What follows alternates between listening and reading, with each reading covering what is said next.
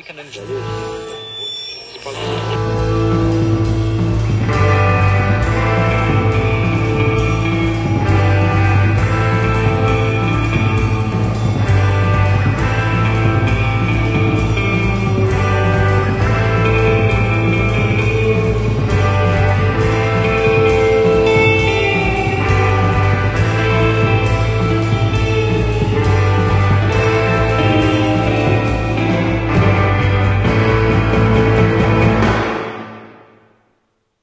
Now, I'm not a big drinker and tend to stick with beer when I do, but sometimes, when in Rome or when in Flatbush. In September of 2001, Tara Nicodemo was kind enough to let me stay in her roommate's room while she was gone, and so I had a Brooklyn base of operations while I started sniffing around the acting schools in Manhattan. She was busy with assignments and classes at Stella Adler Conservatory, but in the evenings we'd reconvene, decide on which VHS tape to watch. The choices were Dirty Dancing, Anna and the King, and the Luke Perry rodeo epic 8 Seconds. And then we'd eat a little and break out the orange-flavored vodka and 7-Up concoction she'd just heard about. I'd never had it before. I haven't had it since. But it was a silly, sweet drink, appropriate at the end of a summer, which was certainly where we were at. The Q train was crossing the East River from the Brooklyn side when the conductor announced that there would be delays and interruptions to subway service because, believe it or not, a plane has hit the World Trade Center, and if you look out the window to the left, you can see it. Believe it or not. We all went to the windows. I couldn't understand why it seemed both towers were on fire if a plane crashed into one. We didn't know there had been a second plane. Not a cloud in the sky. The first truly beautiful weather I'd seen since I'd arrived on the 8th. I got off the train at Union Square, as it had been my plan to walk west from there to HB Studio to audit a class at 10 a.m. I called Tara's from a payphone and left her a message that if she didn't want to be late for class, she'd better leave early.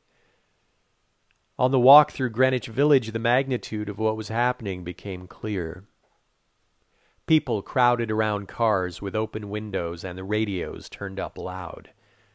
Both towers had been hit. And the Pentagon. I heard a man say, "This is war."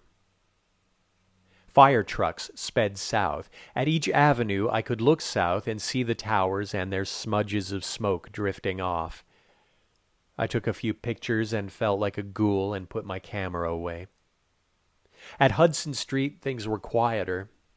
It was closed off just above Bank, where HB is. I looked at the towers for a moment. A man with a push broom stood 10 feet away. I turned to go.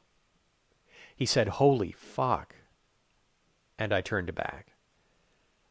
The first tower had disappeared into smoke. We were about 1.5 miles north of it, but felt no rumble, heard no sound.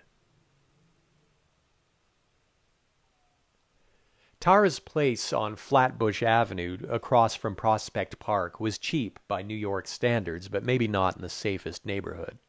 I was dismayed to see their apartment door had just the lock in the knob. The deadbolt was long broken. On the 12th of September, I went for a long walk through Flatbush until I found a hardware store and picked up a new deadbolt.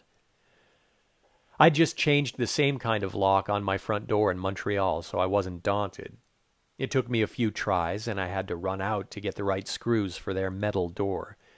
But, and here's something you won't hear me say often, working with my hands for a couple of hours, doing something useful, just holding a hammer and a screwdriver and taking my aggression out on a metal door was good therapy. And by God, that deadbolt would keep the terrorists out. Later that same day, Tara and I took a walk through Prospect Park. We were as stunned as anyone. I only remember our discussion was heavy, but not what it was about. Only you could guess. Would she stay in New York? Her parents must have told her to come home. But I doubt it entered her mind to leave, and it didn't deter me in the least from moving there in January. All it seemed to say was, life really is short, and this is the one you get, so what are you doing with it? September 12th was another fine day. People still walked their dogs and their strollers in the park, only it was different. And there was still smoke drifting south over Brooklyn, the smell in our nostrils of houses on fire, as ash and bits of office paper wafted down upon us. Summer was over.